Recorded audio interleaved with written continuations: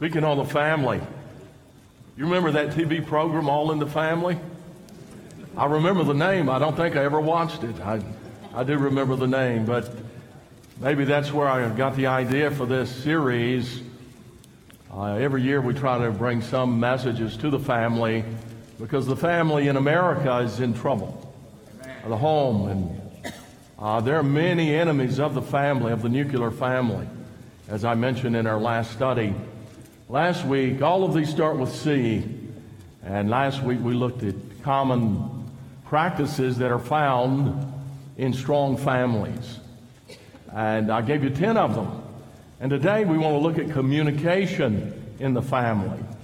And this is very important because we need to know how to get along and how to communicate with one another. Richard Dehaan says we all talk too much. What heartaches are caused, he said. He wrote this. What homes are broken up. Friends are separated. Wars incited by some hasty, angry word. He went on. He said, much of the conflict in the world is caused by a combination of a narrow mind and a wide mouth. You will seldom get into trouble by listening, and most of us can learn more from what others say than from what we have to say. And that's Richard Dehaan. Many of the troubles that most of us encounter are brought on because we opened our mouths and we said the wrong thing at the wrong time.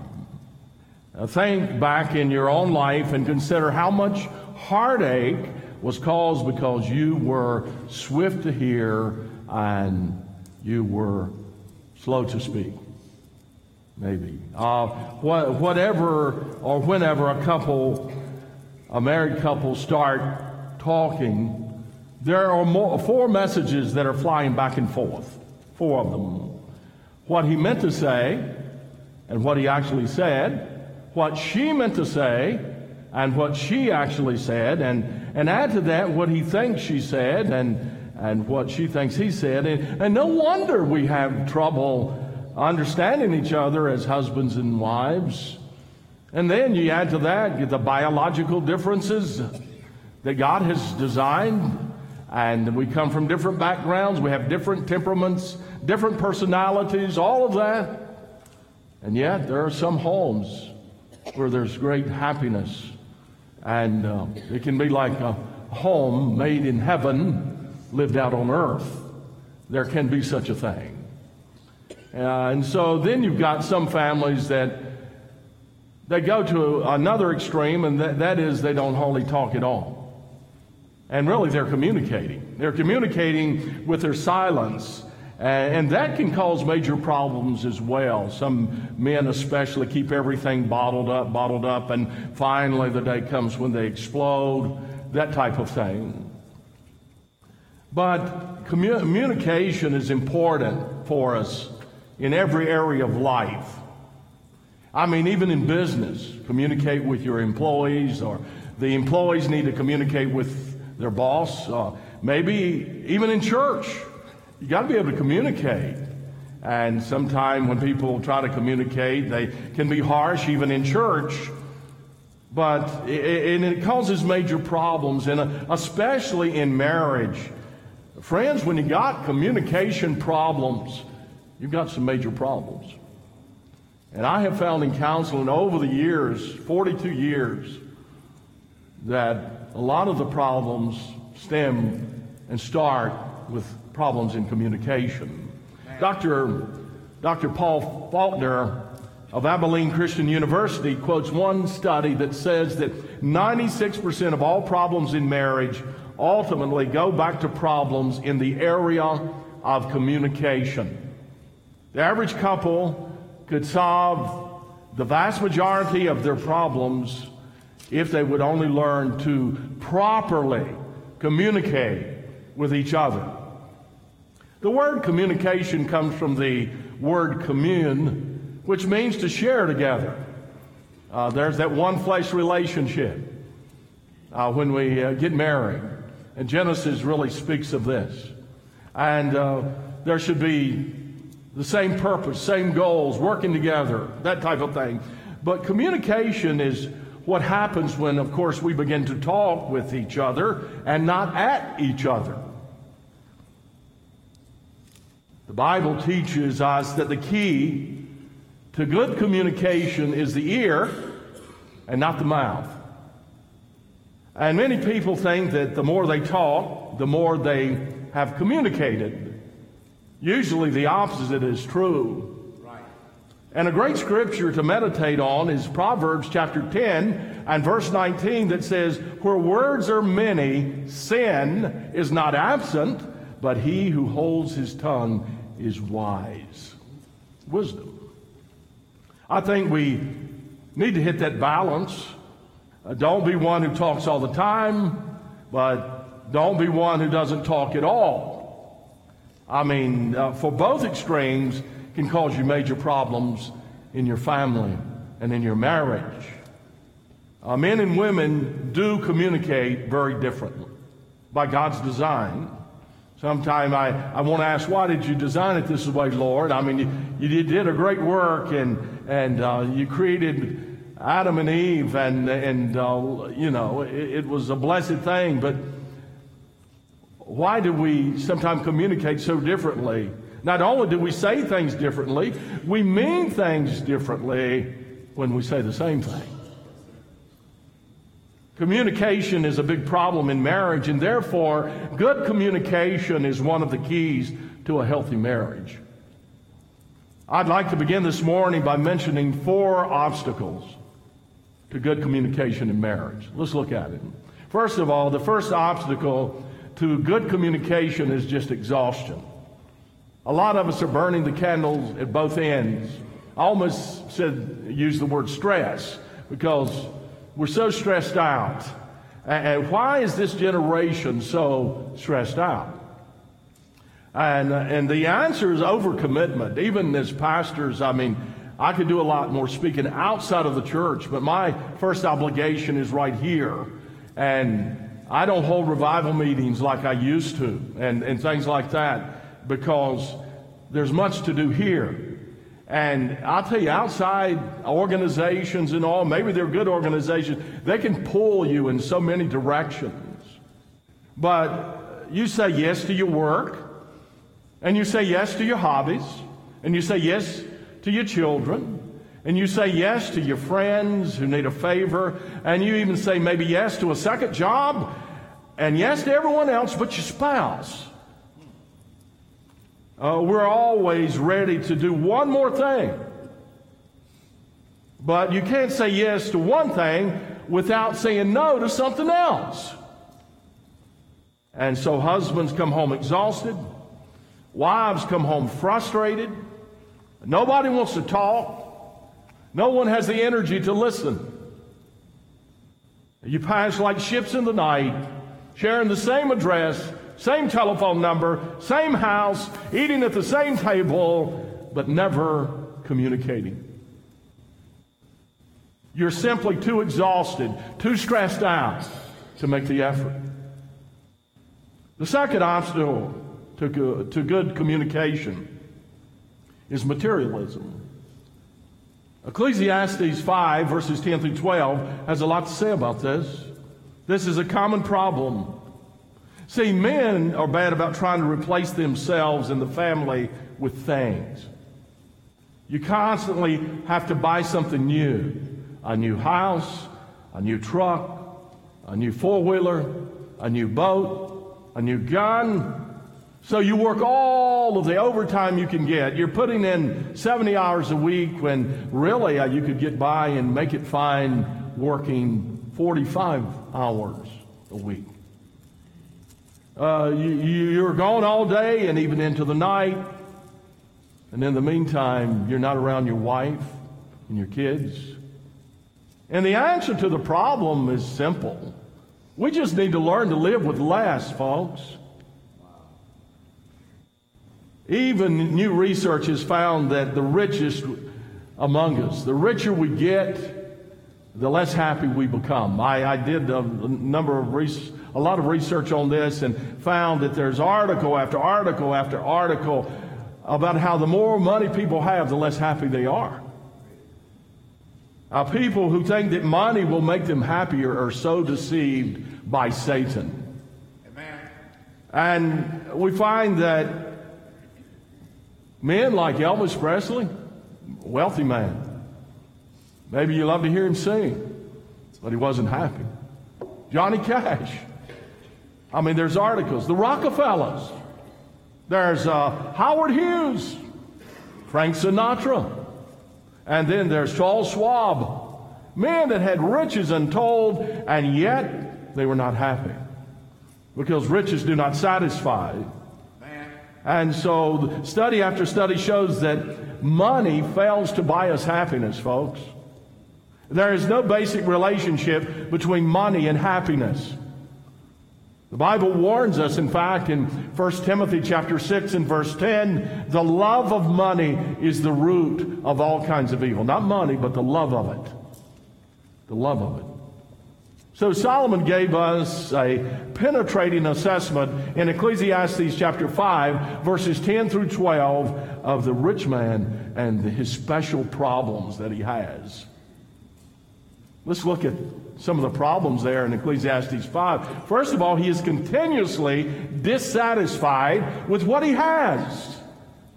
In Ecclesiastes 5:10, it says, whoever loves money never has enough money.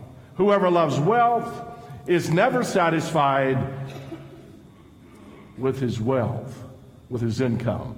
And this too is meaningless, and meaningless means it's empty, it's vain, it's unfulfilling. It's like soap bubbles. You reach for it and it's gone. It's just meaningless. It doesn't satisfy. It doesn't bring happiness in life. It's like the story of the man who asked the millionaire, when are you going to stop working and start taking it easy and enjoying what you have? And his answer is, when I have enough money. The question, how much is enough? Answer he gave, just $1 more. See, money has a way of doing that to you. Did you know that money is like a narcotic? Did you know that money can be addictive? And both drugs and money can do great damage to your family and can ruin your life and can bring a snare to your life. Also, the rich man, I notice in Ecclesiastes 5:11, he amasses a great fortune only to see others consume his wealth. Nobody keeps his money forever. We brought nothing into this world, and it is certain that we will take nothing with us. The only benefit a man gets from his riches is feasting his eyes on his possessions. After all, you can only wear one pair of pants at a time. You can only eat one meal at a time. You can only drive one car at a time. I know some love the old cars, and I do too. I don't have any old cars made in the 30s or 40s or back in the 60s. But I know guys that have built great, large garages, and they've got 15 to 20 cars, Mustangs and old 68 Camaros and Corvettes and all of that, and that's good. But you know, they can't drive all of those things at the same time, all those cars. And so basically, all you can do is, it's just for show, folks. Right. Just for show. You don't need it. It's for show. Thirdly, I notice in Ecclesiastes 5 that the rich man loses sleep, worried about his wealth, worried about his vast empire. And that's found in verse 12. Here's the picture of a guy that has a classic type A personality. He's hard driving, and God gives people those type personalities, just like he gives type Bs. But he's hard driving, he's demanding of himself, he's demanding of everyone around him. He's a workaholic. He's up early. He goes to bed late. He's stressed out. He's worried about protecting his investments, his wealth. He doesn't exercise because he feels like it's a waste of time. He doesn't eat right because he doesn't have time. He's got to get the work done. He doesn't spend much time with his wife or with his kids because he's got a business to run. After all, he says, I got to provide for my family. Yeah, but Don't go to the extreme with it, friend. The guy is on a train headed for Heart Attack City. And do you know the worst of it? He can't even sleep. Can't sleep. The poor fellow tosses and turns. He tries to adjust his pillow. He lies awake staring at the ceiling, staring into space, worrying about his investments. And if you're in the stock market right now, you probably should be a little bit worried. But the man eats and he sleeps and he drinks his work. He is a mess and his marriage is an absolute wreck. Let's go to the third obstacle. The third obstacle of good communication, or to good communication, is television, cell phones, computers, electronic gadgets. Many people turn to these things as a means of just trying to avoid their problems. Some men are so addicted to television that if they're at home, they've got to watch television continuously. And that's why a lot of families don't come to Wednesday night services. You know, they are addicted to maybe the TV. They've got the programs that they've got to watch. And that's why some don't make it to Sunday school. They stay up to 2 o'clock in the morning watching movies on Netflix and Roku. And then they say, we overslept this morning, Pastor. Yeah, if I'd have stayed up to 2, I probably would have too. I barely would make it to preach, right? But a lot of times, I'm harder on the men than I am the women. We are the main spiritual leaders in the home, based on the Word of God. But let me tell you, some of the ladies have told me that they spend 5-6 hours a day on Facebook. I mean, no wonder there's no communication between you and your husband.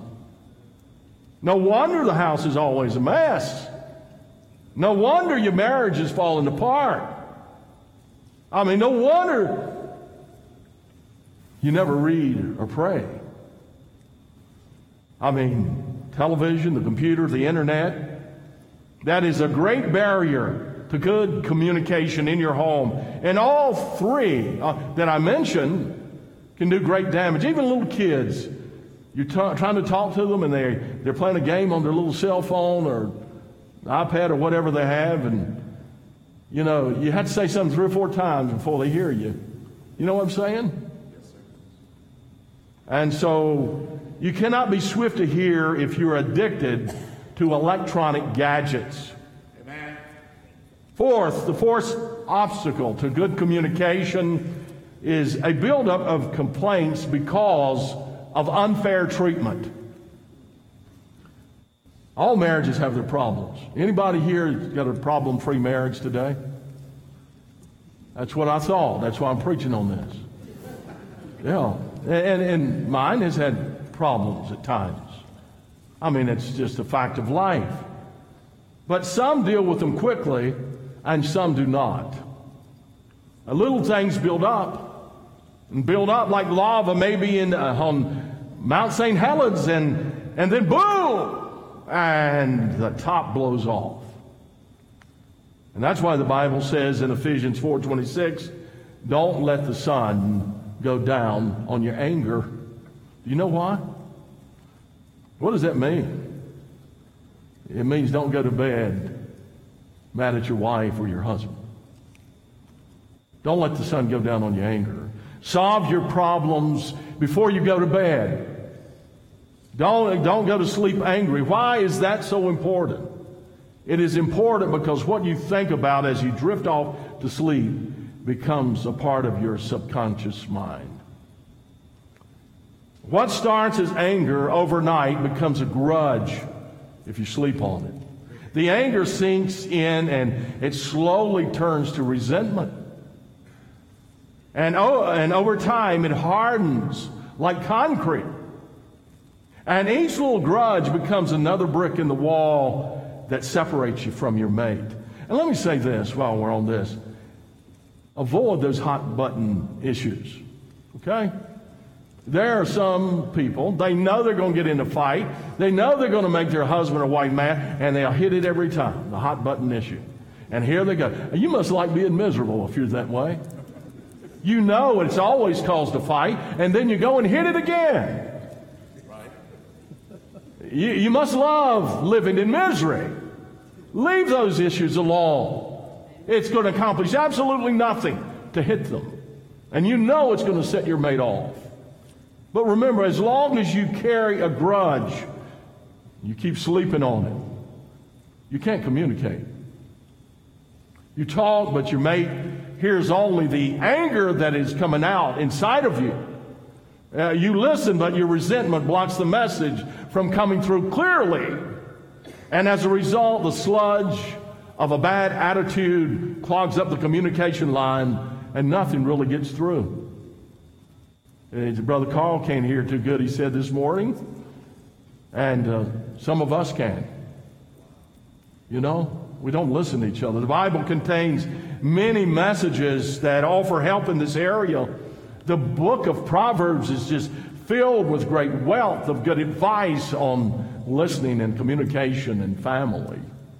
Ephesians chapter 4 has many good principles of how we're to listen and communicate with each other. But if you want the whole thing boiled down to just one verse, I don't know of a better one. I know we just studied all the way through the book of James. What was it, about 28 sermons from the book of James, only 5 chapters. But I'm coming right back to James 1:19 because it contains 3 short and simple steps to good communication in your home. If you take these 3 steps, you will be on your way to great communication in your marriage. First of all, it says what? Be quick to hear. James 1:19. Quick to hear. And this simply means listen intently. In this congregation this morning, I've probably got 80% of you, no, I would say 50% of you listening intently. 30% are getting some of it.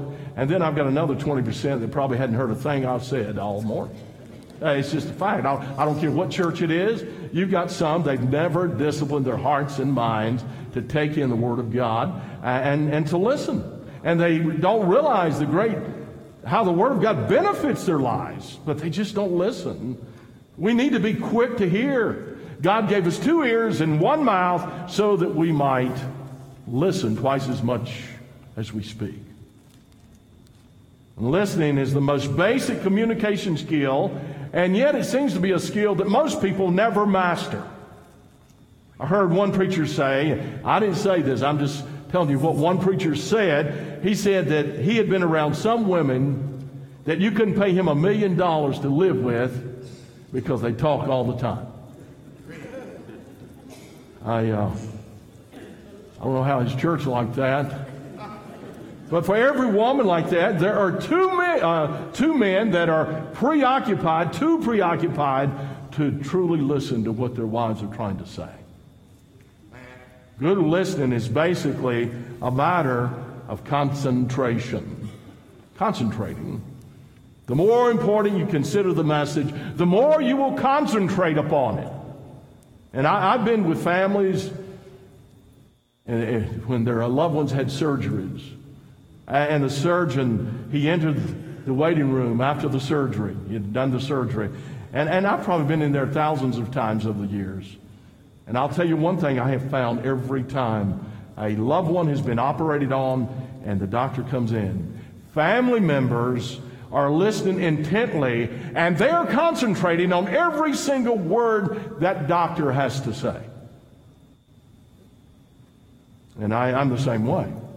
When it's my loved ones. The reason we don't hear what the other person is saying is because we are just too busy thinking about sometimes what we're going to say back to them, especially if we're in an argument. Right. Proverbs 18:13 says, "He that answereth a matter before he heareth it, it is folly, and it's a shame unto him." Active listening means that you focus on the other person, you listen to the whole statement, and let the meaning of it sink in. I love a passage, and I love 1 and 2 Samuel. I've taught through it years ago, and I may do it again soon. But in 2 Samuel, chapter 23. We have a story of where David, it's about the life of David. He's an old man. He's out there fighting against the Philistines. And he is camped out in the cave. And the Philistines, the arch enemy of Israel, they have captured Bethlehem. And if you know anything about Bethlehem, you know that's where David's home was. He grew up there. He watched over his father's sheep in Bethlehem. And David was weary. And he said to no one in particular, he's an older guy now. He says, oh, that someone, he's just thinking out loud, that someone would bring me a drink of water from the well of Bethlehem. And he knows Bethlehem's already been captured. And he was just wishing out loud. Well, the Bible says 3 of his mighty men loved David so much that they were listening intently to him. And they heard his statement, and they decided, these 3 men, to do something about it. And the Bible says that very night, they fought their way into Bethlehem, and they went to the well, and they got David some water. David was thinking about that cool, crystal clear water, refreshing water from the well of Bethlehem. He's just thinking. He didn't have any idea that anybody would go and get the water. And they brought it to him. They went and got it, fought, and brought it back and gave it to him in the cave. And they were 3 men who were quick to listen. David was so moved by their devotion and by their bravery that he couldn't even drink it. Instead, he used it as an offering to the Lord. Their devotion was so strong, as all he had to do was mention what he would love to have or wanted, and they went and did it for him. They loved David. And when you really love someone, you listen intently to what they say, even if they aren't talking to you.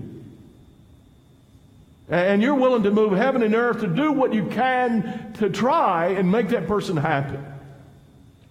Communication begins with listening more.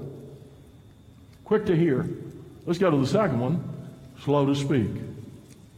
Verse 19. That means speak carefully, but speak honestly. That means talk less. Proverbs chapter 29 and verse 20 says, do you see a man who speaks in haste? I mean, he's always running off the mouth. He speaks in haste. There is no hope, or there is more hope for a fool than for him. You know, it's easy to kill a marriage with unkind words. It really is. How many times have we said something in anger and we would regret 1,000 times and wish to God we hadn't said it? You know? In this context, the command to talk less seems to refer to the tendency to speak when you are angry or when you are frustrated. You know, when I was a child, and I used to hear people say this, sticks and stones, or maybe I even said it a time or two, may break my bones, but your words will never hurt me. That's a nice, brave saying, and it works fairly well if you have no feelings. Words hurt far more, though, my friends, than sticks and stones and the wounds that they leave, or a lot of times take far longer to heal. Words that we wish we could take back. In a moment of stress, we uttered them, and we can't take them back. Unkind words don't break bones, but they break hearts. They break hearts. Few people ever get into trouble from saying too little. Many people get into trouble talking too much, and it's caused a multitude of miseries because they talk too much. Some people put their mouths in motion before they put their brains in gear. And that's what Proverbs is talking about. And one reason you should be slow to speak is that once you have spoken those words, listen to me, you can never unspeak them. Or you can say, I'm so sorry, and I didn't mean it, but the word's already released into the heart and mind of your family member or your friend or whoever. So we're to be swift to hear, Slow to speak. And there's a third one I see here that James gives us, and that is slow to get angry. Wives, do we have any hot-headed husbands here this morning? Don't raise your hand. When it says don't get angry, it means just calm down. It means cool it. Cool it. Avoid angry words. Now, James is not saying don't get angry. There's a time for anger. You know, when I see people within trying to destroy this country, I get angry about that. When I see them teaching our kids perverted things and trying to push God out of everything, I get angry. There's a time for anger. God's word says, be ye angry and sin not. There is a righteous indignation. Amen. There's a time for anger. But James is not saying don't get angry. But we're all going to get angry from time to time, all of us. And that's a part of being married. The word translated anger, actually, in fact, there are different stages of anger and wrath and all of that, but it actually refers to a deep-seated rage in the context. A deep-seated rage. It doesn't refer to maybe a passing moment of displeasure which is soon forgotten. No. James is speaking of that devotion which, when released, it's like a volcano erupting. And it spews red-hot lava all over the living room. James clearly believes that anger is under our control.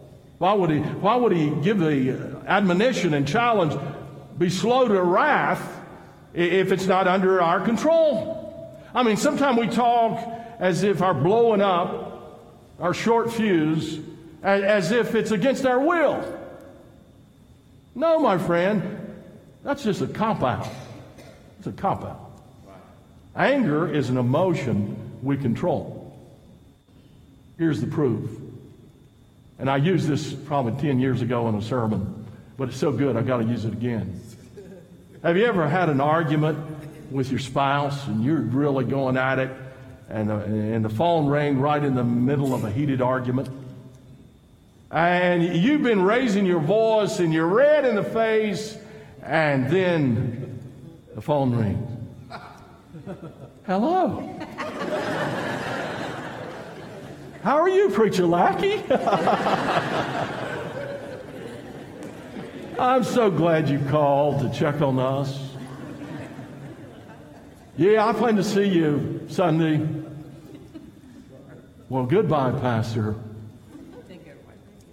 And you hang the phone up, and here you go at it again, right? And that's because anger is an emotion you can control. Amen. Notice with me the progression in verse 19. If we're quick to hear, we will be slow to speak. But if we are slow to hear, we will doubtless be quick to speak. And quick speaking leads to quick anger. And the angrier we get, the faster we speak, and the less we hear. Get angry? I want to give you some basic steps for getting yourself under control when you feel anger getting the best of you.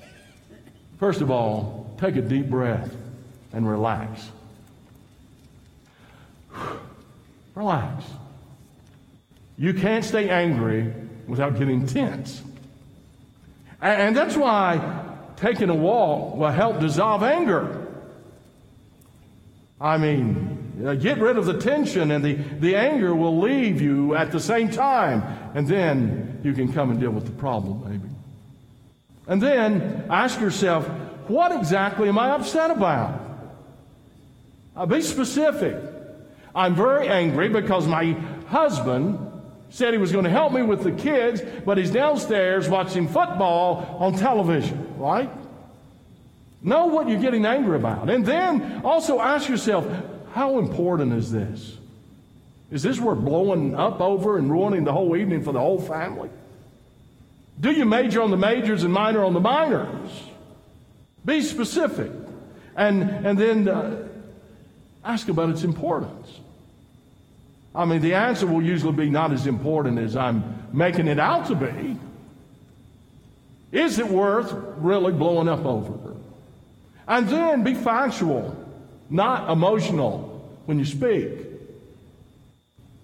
Don't say, you never do anything. All you do is sit on your rear end, and somebody might say something else, and let me do all the work, right?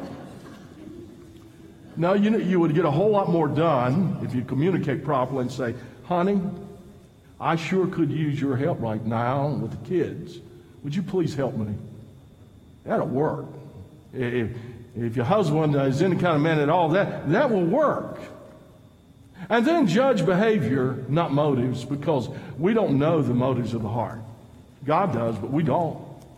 Our tendency is to attribute good motives to ourselves and bad motives to the people that we get angry with. The truth is, we don't even understand our own motivations most of the time. Did you know that? Jeremiah 17:9 says, the heart is deceitful and desperately wicked above all things. Who can know it? Who can even know your own heart? We're so depraved. How can we even know our own hearts? And so we find that our tendency is to think we have good motives and our partner maybe has bad motives. But the truth is, we're not to pass judgment on the motivations of people who hurt us, because we are not mind readers. We don't know why they said what they said or did what they did. It's much better to say, I was hurt when you walked out of the room, honey, while I was talking, than to say, you don't care what I think. One of the hardest things to do is to convey the depths of your feelings when you are angry or when you have been hurt. It's tough. And I'll tell you something else to do. Shoot up an arrow.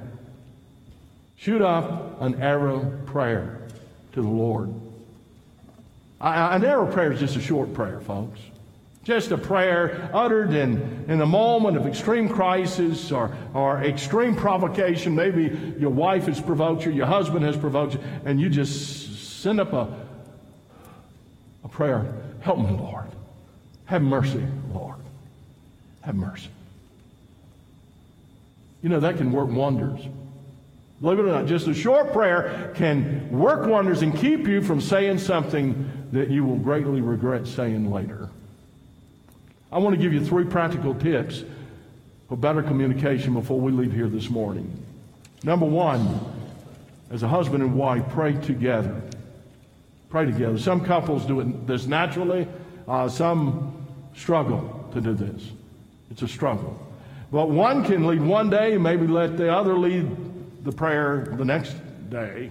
Prayer draws a couple close together. It's very difficult to talk to the Lord about your home and your life and then just explode on each other. You know, there's a little saying, the family that prays together stays together. There's some truth in that. But honest prayer opens doors to good communication, because as we talk to God, the innermost feelings of our hearts begin to come out. And it helps with communication in the family. And then secondly, spend 5 minutes in your car before you come inside. This is for you husbands and wives who bring your work home with you. And I'll tell you, preachers have a tendency to do that as well.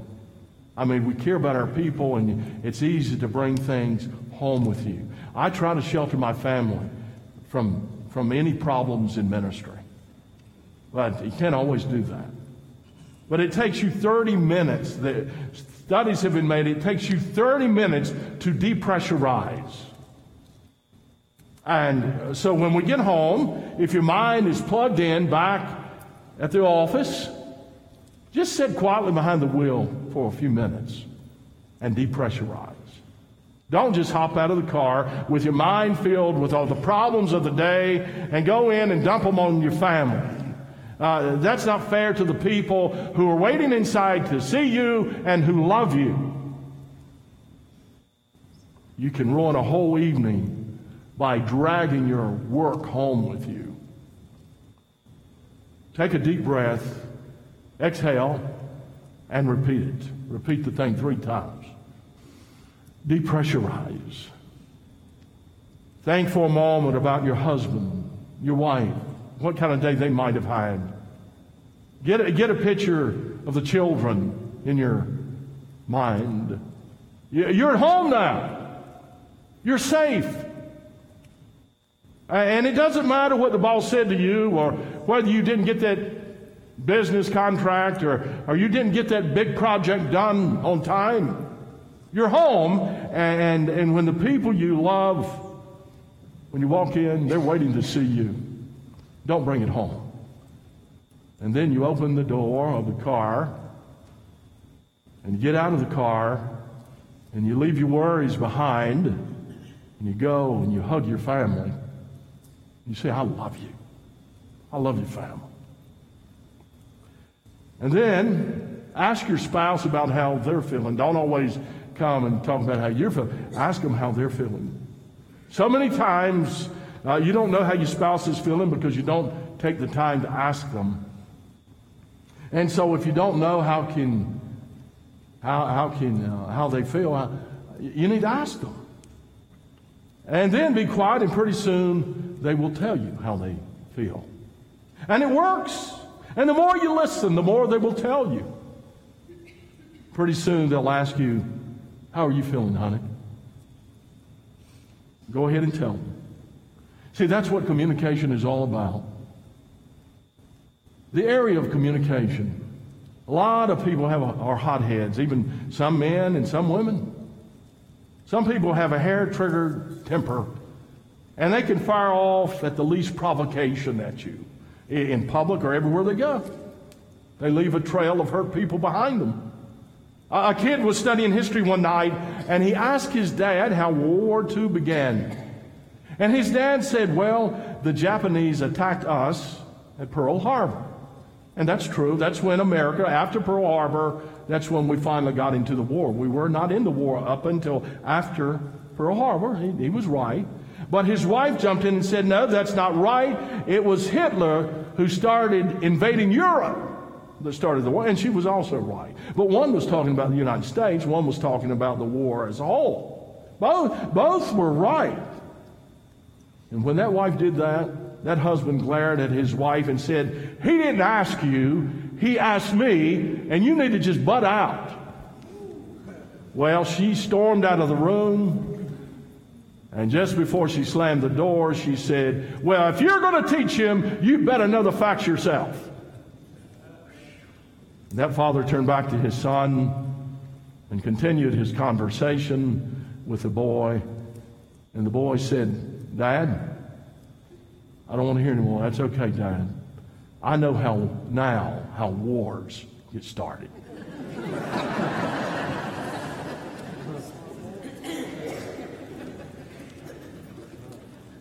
When Dwight Eisenhower was a child, and I close with this, he had a terrible temper.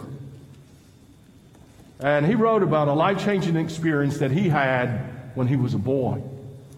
And once when his father told him that he couldn't go with his older brothers to do something, he just went into a rage and he ran out of the house and he slammed the door and he found a tree and he began to pound his fist on the tree until his hands and knuckles began to bleed. And he was literally blinded, he said, by his anger. And his father came out and grabbed him and took him back inside and gave him a good old-fashioned whipping. Later, as he was crying in his room, his godly mother, he said, came in to the room to clean his wounded hands from beating the tree. She quoted Proverbs chapter 16 and verse 32 that says, better a man who controls his temper than one who takes a city. From that point on, Dwight Eisenhower began to ask God to help him control his temper. He later wrote, if he had not learned to surrender his anger and control his temper, that he would never have been the supreme commander who led our forces in World War II. And he would never have become president of the United States. Be careful to avoid angry words in your conversations. Communication in your family is a luxury, or it's not a luxury, it's a necessity. It's a necessity. You got to work at it. And let us never forget James 1:19. Wherefore, my beloved brethren, let every man be swift to hear, slow to speak, and slow to wrath.